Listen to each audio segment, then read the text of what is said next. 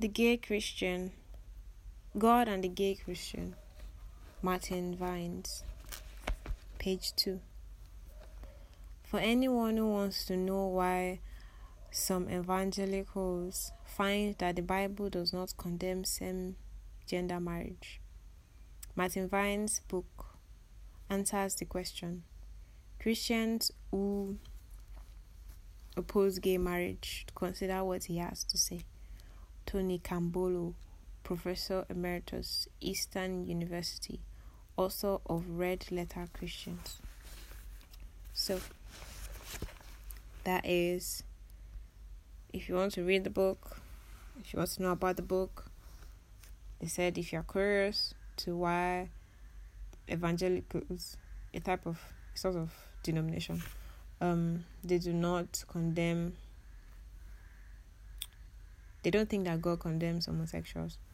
No, God doesn't condemn anybody to start with. So, I didn't use the right word. God does not condemn. Of course, it doesn't condemn anybody. It doesn't just, He's holy. He's a holy God. He's a holy God.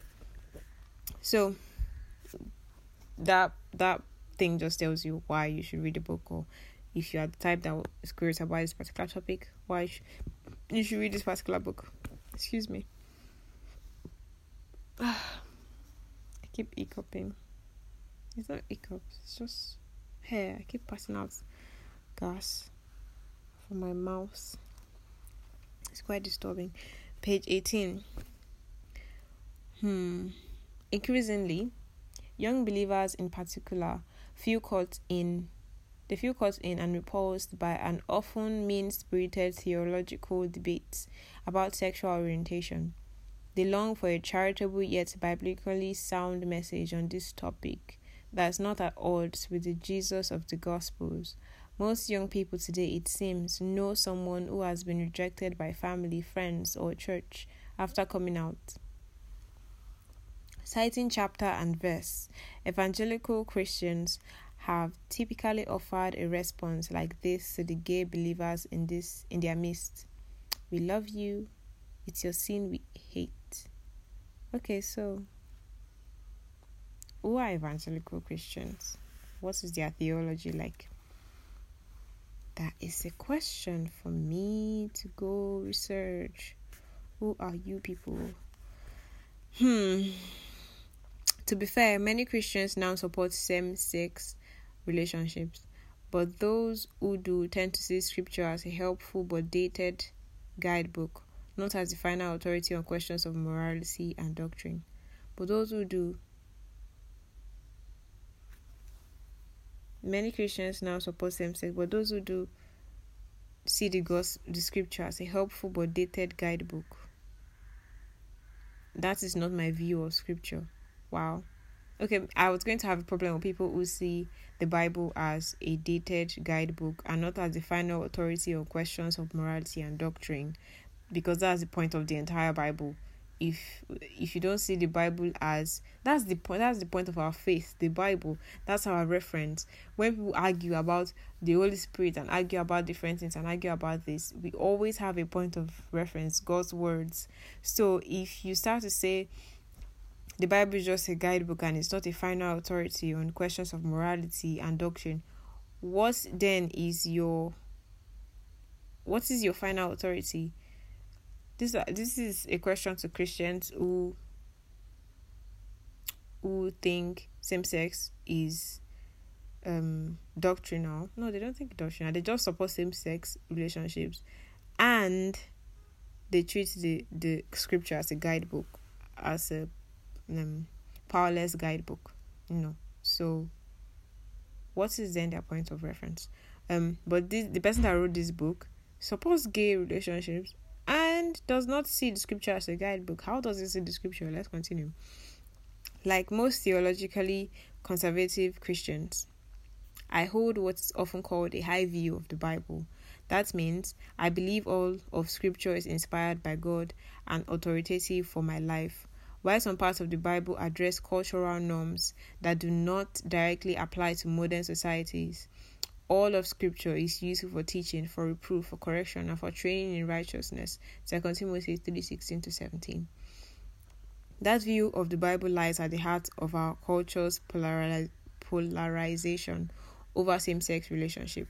Why much of our secular society and many mainline churches have come to embrace gay relationships, the evangelical church has not. Why? Evangelicals believe... it's going to explain to us.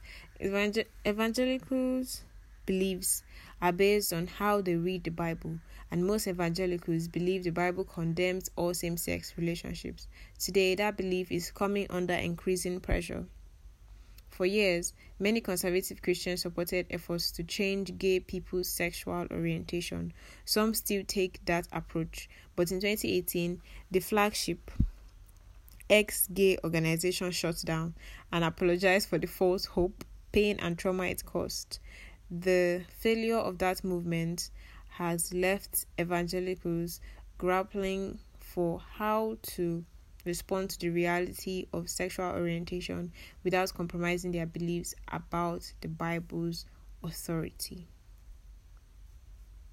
Why is the church shaky? Why is this particular church shaky like this? Not until I confronted my own same-sex orientation did my church's crisis on this issue become a fully personal one. But that crisis, as I will describe for you in the pages ahead, propelled me on a quest that has resulted in the book you're holding. This book is the product of 4 years of meticulous research. Okay, we get the point. Let's move on. Page 22. If you're a conservative Christian, that degree of change, like what is going to talk about in the book, that degree of change might make you uncomfortable. If you're an LGBT affirming Christian, it might give you hope. If you're non-religious, it might strike you as unlikely. Moving on.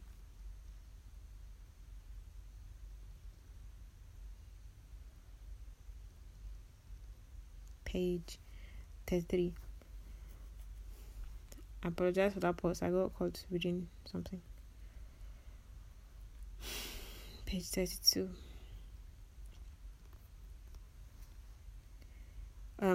He's talking about his dad here. When he came out to his dad, he had heard of groups that claimed to change people from gay to straight, and he asked me to read some books he had borrowed from our church on the subject. I was skeptical, but I read them. He read the books too, and we were both struck by how modest their claims actually were. These ex-gay organizations, for the most part, did not claim to be changing anyone's sexual orientation. They focused instead on changing people's behavior. For people who had been caught up in promiscuity, abusive relationships, or drug addictions, changing those behaviors was quite beneficial. But those changes had no bearing on their sexual orientation. They didn't speak to my situation either. I had never been promiscuous or suffered abuse. At an early age, I committed myself to abstinence until marriage. That didn't change just because I was gay. I wanted to honor my body as a temple of the Holy Spirit, but I also cherished the idea of one day having my own family. So I wanted to explore whether a committed same-sex relationship could be honoring to God. Okay, I see where he wanted to figure that out himself. It reminds me of this lady on TikTok and Instagram. What's her name? I think Ariel Fits something. She makes TikToks videos. She's a content creator, and they're mostly gospel things. Us talking to God talking to her, she talking to her angel talking to her. That mix. So there's something she's known for that particular phrase. She said, "I'm gonna see for myself." Every time. And it's usually in places where she goes to God, and God like, "Hey God, I met this guy, it's cute, it's fine, it's this, it's that," and she's like, it's not the one. It's not the one. God is the one saying it's not the one. No. He goes to church and everything. No, baby, it's not the one. Then she'll look at God, and God look at her, and they'll be silent for a while. Then she'll say, "I'm gonna see for myself." Of course, in the next thing, she comes back crying. She had been warned.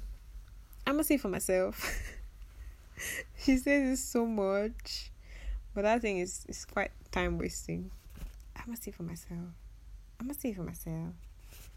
Instead of complete obedience. I don't mean to drag this person, but I understand where it's coming from. Like, we know that God doesn't like the idea of sex before marriage, and at least we're not contesting that yet. I don't know if we'll ever start contesting that in the church, but we don't contest that. We know that our young people should abstain from sex. So he wasn't abused. He was fine. He lived he had healthy childhood, and he also abstained from sex as a Christian. So it's trying to see if, because at this point marriage has been introduced and you can get married to same sex. So if you get married to somebody and you can avoid fornication and adultery, will your marriage still honor God even though it's the same sex? So I understand where that particular research question, why he wanted to pursue that. Like, no wahala, I get it, but I want to see what happens. As a lawyer, my dad weighed the evidence for the possibility of orientation change. Pointing to Matthew 19:26, he reminded me that all things are possible with God. Yet after reading a fair amount about ex-gay ministries, he realized that none of the evidence seemed to show God was changing gay people's sexual orientation. So whatever my path forward might be, orientation change was not likely to be it.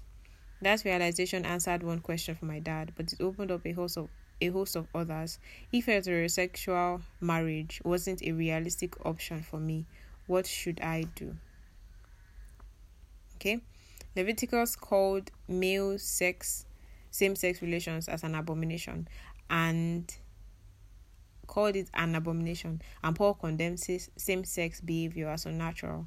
As much as my dad loved me, he couldn't disregard what he saw as a clear teaching of scripture. His parents were helping him sort it out. I like that. It's quite nice. 38. You are... Okay, this was when he came out and his church members knew, and one spoke to him about it and said, "You are elevating your experience over scripture." A frustrated member of my church told me over coffee, "I don't accept that. You are elevating your experience over scripture. I don't accept that." Okay. I highlighted that because I agree to some extent. We're supposed to bring everything to Christ. So, but this is what he says. His concern would be echoed by many others. It's often expressed like this: our experience is a fallible guide to truth. Proverbs 3:5 tells us, "Trust in the Lord with all your heart. Trust in the Lord with all your heart, and lean not on your own understanding. In all your ways acknowledge Him, and He shall direct your path." So, 2. Jeremiah 17:9 reminds us that the heart is deceitful above all things. If we simply do what feels right to us, we can be led dangerously astray. But this principle also applies to how we study and interpret the Bible itself. All scripture is God-breathed. 2 Timothy 3:16. Yet our understanding of scripture can be wrong. In fact, our fallibility as human interpreters is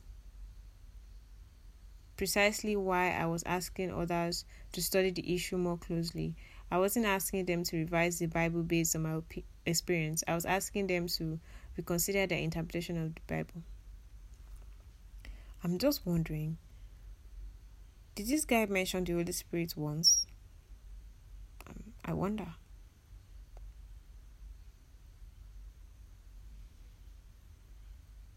Because here it's saying we should revise. Human interpreters are fallible. Fine. Yeah. Okay, let's move on. Um, 61. Okay, here 6 passages. If you want to write, I think you should write this part down. 6 passages in the Bible relate in some way to same-sex sexual behavior. 3 are in the Old Testament and 3 are in the New Testament. In the Old Testament, Genesis 19 tells the story of the men in Sodom who threatened to gang rape Lot's angel visitors. Further, male sex, same-sex intercourse was prohibited for Israelites in Leviticus 18:22 and Leviticus 20:13. In the New Testament, Paul denounced the unnatural same-sex behavior of Gentile idol worshippers. Romans 1:26-27. Then in 1 Corinthians 6:9, he condemned the practices of malakoi and asenokoitai, 2 Greek terms that may encompass forms of same-sex sexual behavior. Lastly, the condemnation of the asenokoitai is repeated in 1 Timothy 1:10. Later in chapters 4-7, we will examine each of these passages in depth. I learned that the things that the church should consider doctrine is if it appears in the Old Testament, Jesus said something about it, and then the apostles say something about it. So, from the mouth of 3 witnesses at different times, and from Jesus overall, somebody that we can ultimately trust, it's a doctrine. It's a doctrine. You can't say no to it. At least if you're a Christian. If you're not a Christian, you can be something else. But as a Christian, that's what you gotta do. If you want to live that way and experience God, that's what you have to submit to. Like, it's not by force. You don't have to be a Christian. You get? But that's what Christianity is.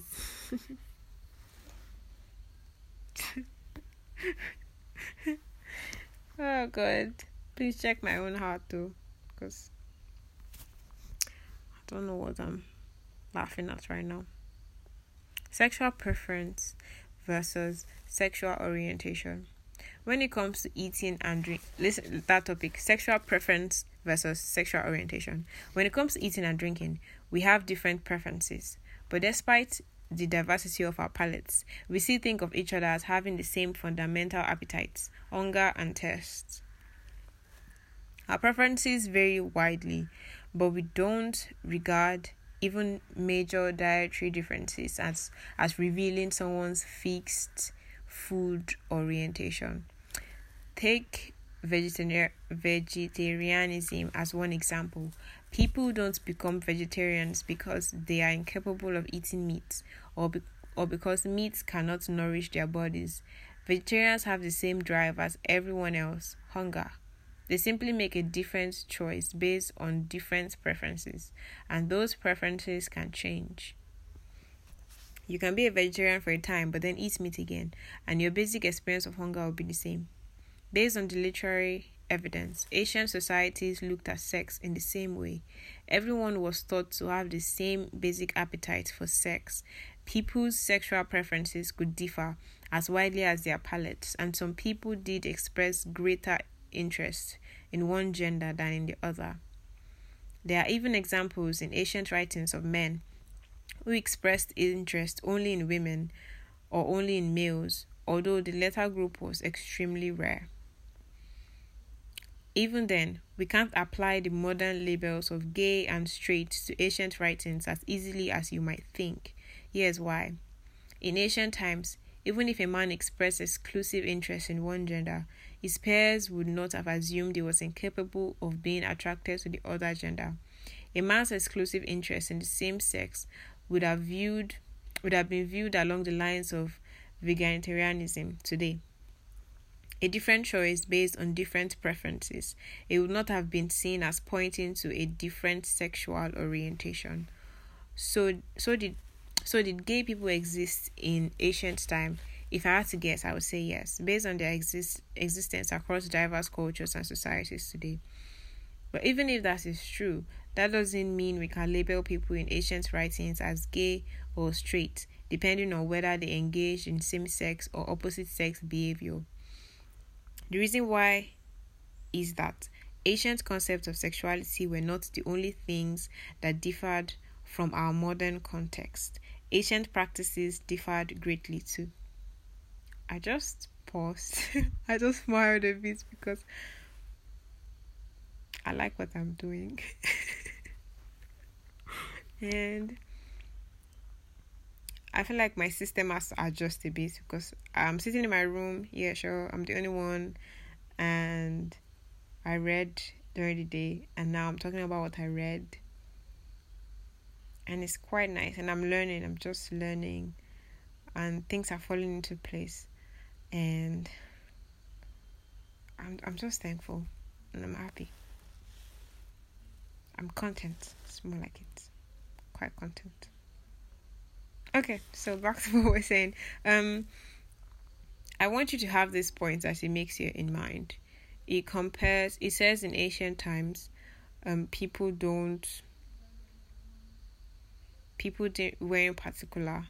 The term sexual orientation didn't exist, so people weren't particular about saying that they were either homosexuals or heterosexual or bisexual. They didn't care about any of that. So they just had that fluidity. They could do whatever they wanted, They could have sex with men and have sex with women. I want to share a theory that I have, but I also want to prepare your mind for what is going to say in the future that is going to be a slightly contradictory to what it's going to say here. You should know that books like this have they follow a certain logic, and the logic goes well from top to bottom of the book. So you have to know yourself and be very strong in your foundation to be able to read some certain books, except you're trying to be convinced. You're trying to look for evidence to support whatever it is that you already believe. Okay, so if you believe that Christians should believe in same-sex marriage, then you will read this book and read it to absorb points that you will use to argue with your friends or people when they come up with things. That's how you're going to read it, because you're already biased and you've already picked your side. So I'm not even trying to deny that I have a side. I do have a side, and I'm reading my book based on that. Reading this book based on that. And I like to say, let's just continue. Let's continue. With this now. Remember that it's saying there's a whole lot of fluidity when it comes to sexual orientation, and you can't really you shouldn't really make somebody, you don't have to make somebody choose stick to a particular what's it called, a particular diet. It doesn't have to be strictly male diet, it doesn't have to be strictly female diet. And in those days, if you look at those olden days too, all those I said olden, if you look at those days too, and you look at the Bible, you won't find words like sexual orientation. You won't find words like gay. You won't find things like that. So you also have to be aware of that. Let's move on from here so we can finish this podcast. Page 86. So the modern understanding of sexual orientation. So how did we get to where we are today? The modern understanding of homosexuality as a sexual orientation began to develop among an elite group. Elite. I'm not pronouncing that word right. I'm not. I have to check that out. An elite group of German psychiatrists in the late 19th century, prior to 1869. Terms meaning homosexual and homosexuality didn't exist prior to 1869. Okay. They didn't exist in any language, and they weren't translated into English until 1892. Even then, while some doctors began to think of same-sex attraction as an exclusive sexual orientation. That understanding didn't begin to gain wide acceptance until the middle of the 20th century. It would be understandable to ask, given the history we just explored, how confident we can be that same-sex orientation is indeed a permanent, exclusive characteristic and not just a passing idea. You should think about that. But if there is no fixed sexual orientation, that may be more reasonable. I don't know. That there's no fixed sexual orientation. Just preferences. Then how do we account for the failure of the ex-gay movement? Countless men and women who desperately wanted to change their orientation have failed in that endeavor, even with the assistance of individuals and groups who were fully devoted to the ex-gay cause. Yes, human sexuality is complex, far more complex than we will likely ever understand. But even though past societies did not recognize it, the fact is now undeniable that gay men and women exist. Even though past society did not recognize it, they did not make a big deal out of it because they thought it was normal. It's not as if they didn't recognize it. What are you saying? Don't piss me off, or you've been going well as you can go. Many of them grew up in Christian households, and many continue to place their faith in Christ. The question is not whether gay Christians exist. It's simply, how would the church respond to them? Okay.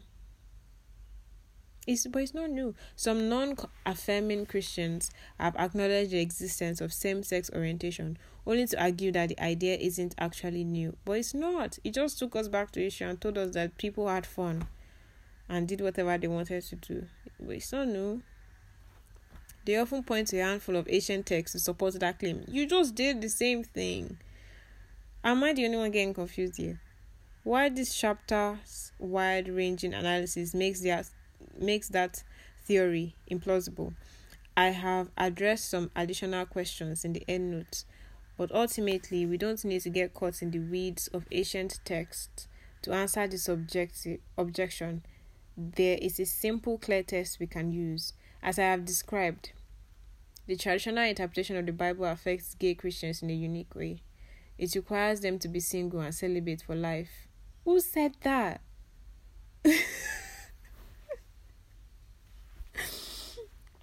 I'm so sorry.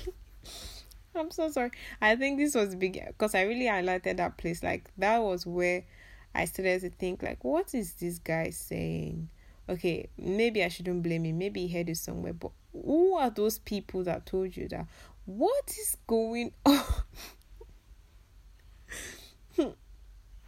If past societies share similar understandings of sexual orientation, we should expect them to make note of that requirement, but they do not. I have not been able to find any Christian writings prior to the 20th century that acknowledge that lifelong celibacy is the necessary outcome. You've not been able to...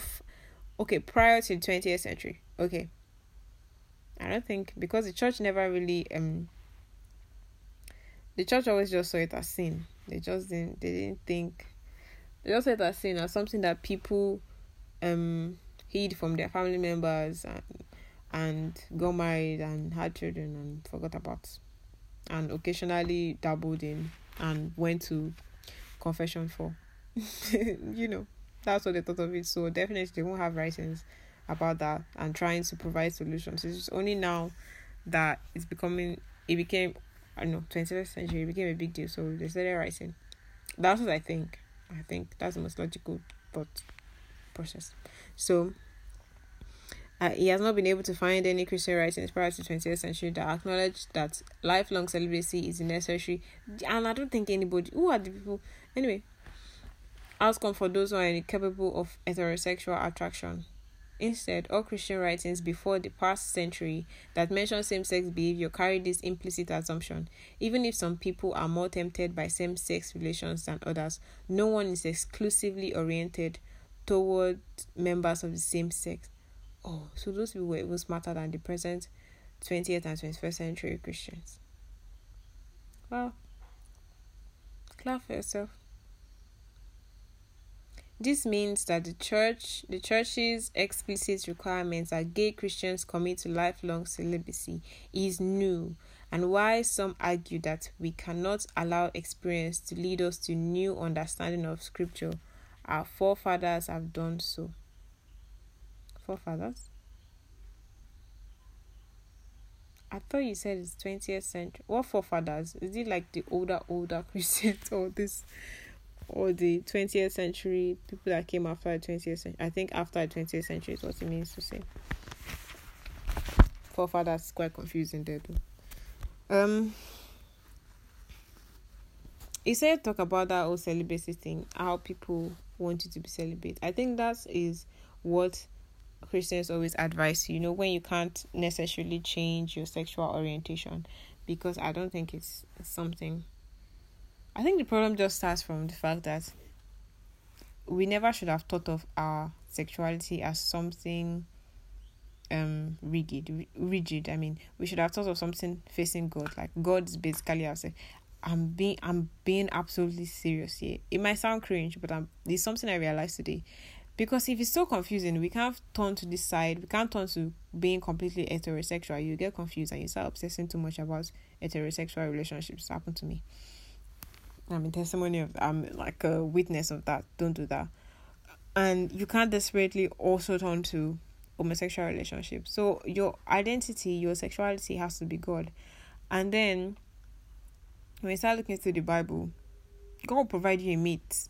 And it's most likely not be a man if you're a man, and you're most likely not be a girl if you're a girl. That's not how God did it. I'm sorry, I had to break it to you, but yeah, that's how it's going to be. But the lesson is to learn how to give yourself to God fully. No man, even if you're a woman, no man. Even if you like women and you're a man, no women. Just give yourself to God fully. I say this knowing fully well that immediately you get to a point in your teenage years, you just start to date people, and you keep on dating people, and you keep on dating people until you actually get somebody and you get married to them. That's the life of many people. Nobody actually takes the time to be single. I'm single, hi. And I'm not searching, actually. So many people don't take time to be single. I had, up until early this year, was it early this year? No, last year. Late last year, I was also in that circle of people that needed deliverance from almost heterosexual relationships. Not even homosexual. People you think it's only one thing. We need deliverance in like different parts of our life, and God had to like yank it out of me forcefully. I bled a lot. I cried my eyes out. He had to yank it out of me, then give me something bigger, like something really, really big to fill it. So you need God to fill you up. There's a huge, if you are actually going to, this thing is hard. It's just hard. I'm sorry, but it's hard. And if you really want to experience God's love, don't accept just random things. Don't do that. First of all, don't do that. You're about to confuse yourself, because in this book, he accepts himself fully that his sexual orientation is gay. And then he goes on to tell us that the sexual orientation from the past, tracing it from the past, was a bit fluid, and people could do whatever they want. And he gives us the analogy of, veganism, and you picking the whatever you wanted. And it's not as if you don't see meat, or you don't maybe have the desire for meat, but you've chosen to live a certain life because of your principles. So, and sometimes you might eat meat. It doesn't mean anything. You forgot about your principles. You might eat meat. You might even decide not to be a vegan anymore and do what you want. It's your preference. That's what it's trying to say. So if it's saying that largely our sexual what we know as our sexual orientation is just largely preference, and the book I read yesterday says mostly that our sexual orientation is largely from hormonal, the way hormones work when we're in our mother's womb, and the experiences that we have when we're really, really young, that extends into our teenage life before we then start to think a lot about sex. Whenever it manifests in your life, your sexual orientation is not necessarily like, it's from, that was a Muslim book,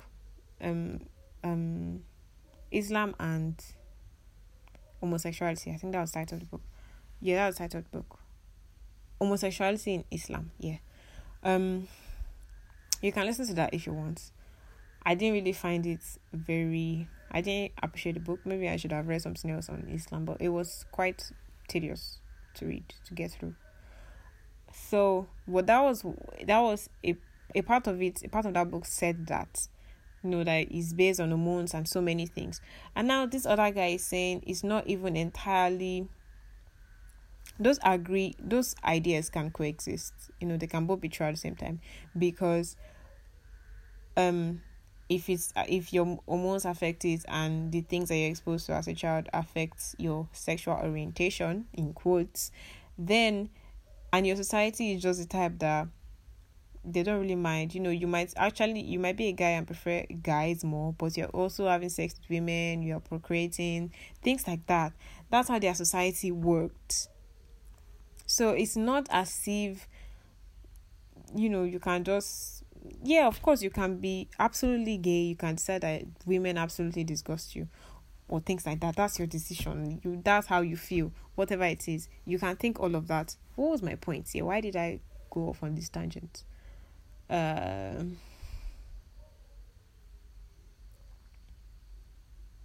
I think I was trying to say that for Christians, God should be at the center of our sexual orientation.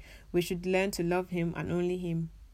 And most of all these things that we're dealing with, it's just lost, my brothers and sisters. It is lost. It is lost. I say that because I keep telling you, I've done that, I've been through that before last year, that you have to rip it out of me. And the only thing you can do, the only way out, is not to make the decision first. You can't do that. You can't do that first.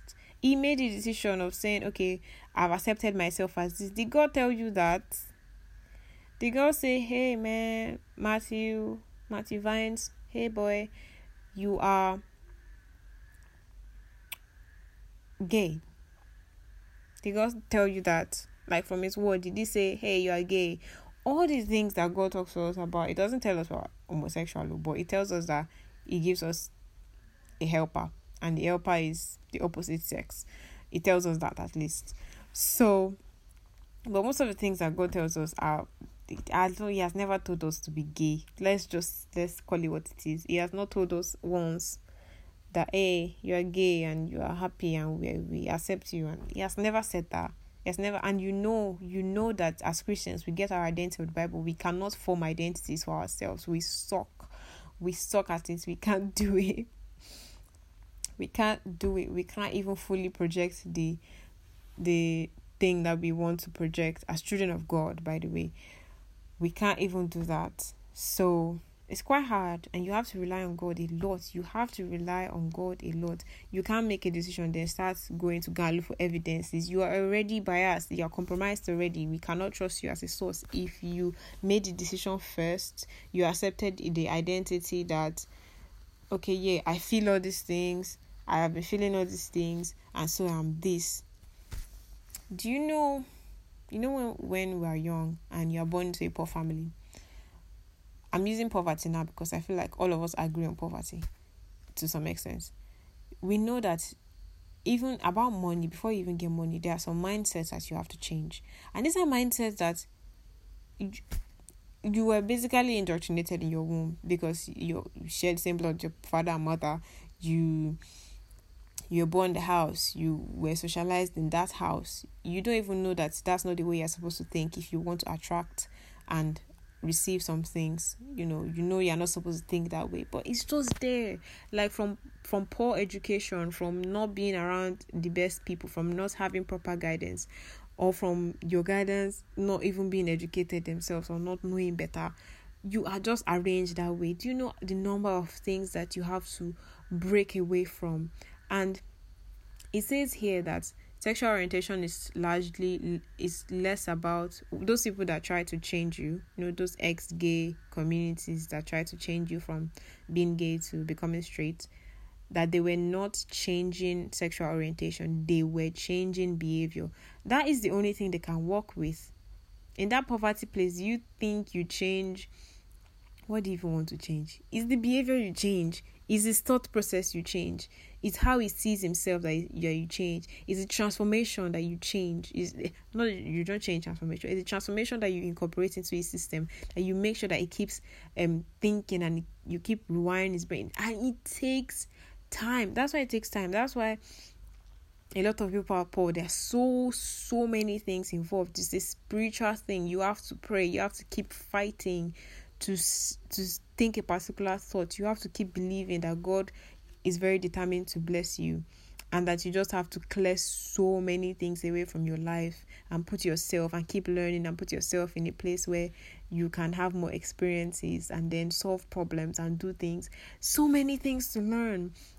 So now I can't believe then that you just decide to accept one particular random thing. It's then ridiculous. And not just poverty. There are so many things in our life that we have to change, and that's been with us since birth. Imagine someone thinking that growing up in a house where the men beats the women, and they just think it's normal. Do you know, after a while, when they've grown up, they will continue to think it's normal. Do you know how much guilt they will feel when somebody introduces another system into their life that, no, we don't beat women in this place? Let's talk about slavery. Do you know how much just at the back of these black people's minds, some of them anyway, who were not very strong mentally, even those who were strong mentally, they would have, and maybe they were not beaten, they were probably enjoying whatever, they would have still felt like, okay, let's just go back to being slaves. At least we had work. At least, I guess that was the problem with Egyptians or with the Israelites when they were freed from Egypt. Because that happens sometimes. You think you're best or like you're very evolved, but that's what happens to you. That's why we keep fighting. That's why we ask God for help. That's why we ask the Holy Spirit for help. That's why we keep pushing. But we can't just accept something and then move on from it. And even your argument somehow supports you not accepting things, and you making a choice about things. And he then goes on to say, see, what is so me with this thing? What I was trying to say is, trust God, bro. There's nothing you can do again. I would trust God to teach you. And don't make the decision. When you don't make the decision, when you are completely empty, it takes it's hard work. I don't subscribe to just telling people that, okay, you have homosexual proclivities, so just go and get married to somebody. What does that do? Do you know how much renewing of the mind that they have to do? Do you know how much transformation they have to go through? Do you know how much they have to learn? You say you have just gone through them in an homosexual, in a heterosexual relationship, as if that's the cure for anything. God's the cure. Let them focus on God. The more they look at him, the more they become him. You want to look at another human being. Wow. Clap for yourself. The people that recommended that were probably trying to help, but they did not really think it through. They didn't think it through very well. They didn't think it through. That's not even, I don't even give anybody that advice again. If anybody's gay around you, don't tell them that they should go and enter a relationship. For what? Why? They'll make the other person sad and make themselves sad and reaffirm to themselves that they can never be good in a heterosexual relationship when they've not learned anything. and learn to renew their minds. So please, this thing is a lot of hard work. To be transformed is a lot of work. Trust me, it's a whole lot of work. But people rather accept themselves or something because their childhood confirms it. After all the things that we're learning these days about healing from trauma, and now sometimes how we see the world is not really how. It's just our twisted memories. Every time we revisit the memory, it basically changes. So imagine, God, we can't even trust ourselves. Okay. I want to get to the solution, but I keep talking more and more. The solution is when you empty yourself out, only God can help you do that, actually. And sometimes it's very rough to empty yourself out. In my case, it was very sharp. It pulled it out of me. Literally. I cried a lot for weeks. I wrote plenty songs that I'll probably never sing about it. And then I was really, really empty. And then it gave me a purpose. It gave me something to look forward to aspire to. And it was big. It was bigger than me. It was scary and big that it distracted me. It didn't immediately give me that too because I had to cry. It let me cry for a while, for like 3 weeks. Then it gave me a small task that was also big enough to distract me. Then after I completed that, and it blessed me. It blessed me because of that task that I did. Just to comfort me, like, hey, my baby. Then it gave me like a really, really, really big one for something that I'll probably work on for a long time in my life. So, and even with my purpose, that was just to motivate me. I needed him for that. And it was big enough, bigger than my purpose, bigger than my pain, bigger than everything that I felt was missing in my life. So that's how we fix things. That's how we do things. But nothing is going to change if you have chosen to believe that something from your childhood or this is how you are. There's absolutely nothing like that. Like, this is how I am. From where people that say this is how I am, I usually just walk away from them. This is how you are. And you can't change. You don't love me enough. That's what you mean. That's what it means. So, all of this I said, I hope you recognize that I say it in love. And if you want to go ahead and share this with somebody else, I think you should go ahead and do that. And from reading this book, I learned that because I used to feel, a bit cowardly in my mind, thinking that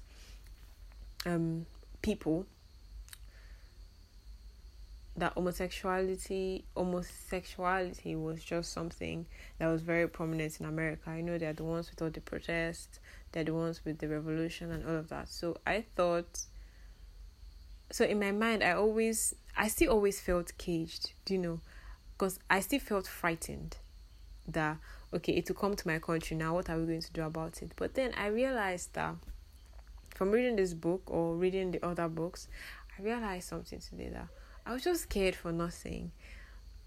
This thing is everywhere. It's just not out in our streets. Like, it's literally everywhere. When you walk past somebody, they could have slept with the girl if they were girls, or if it's a guy, they could have slept with the guy.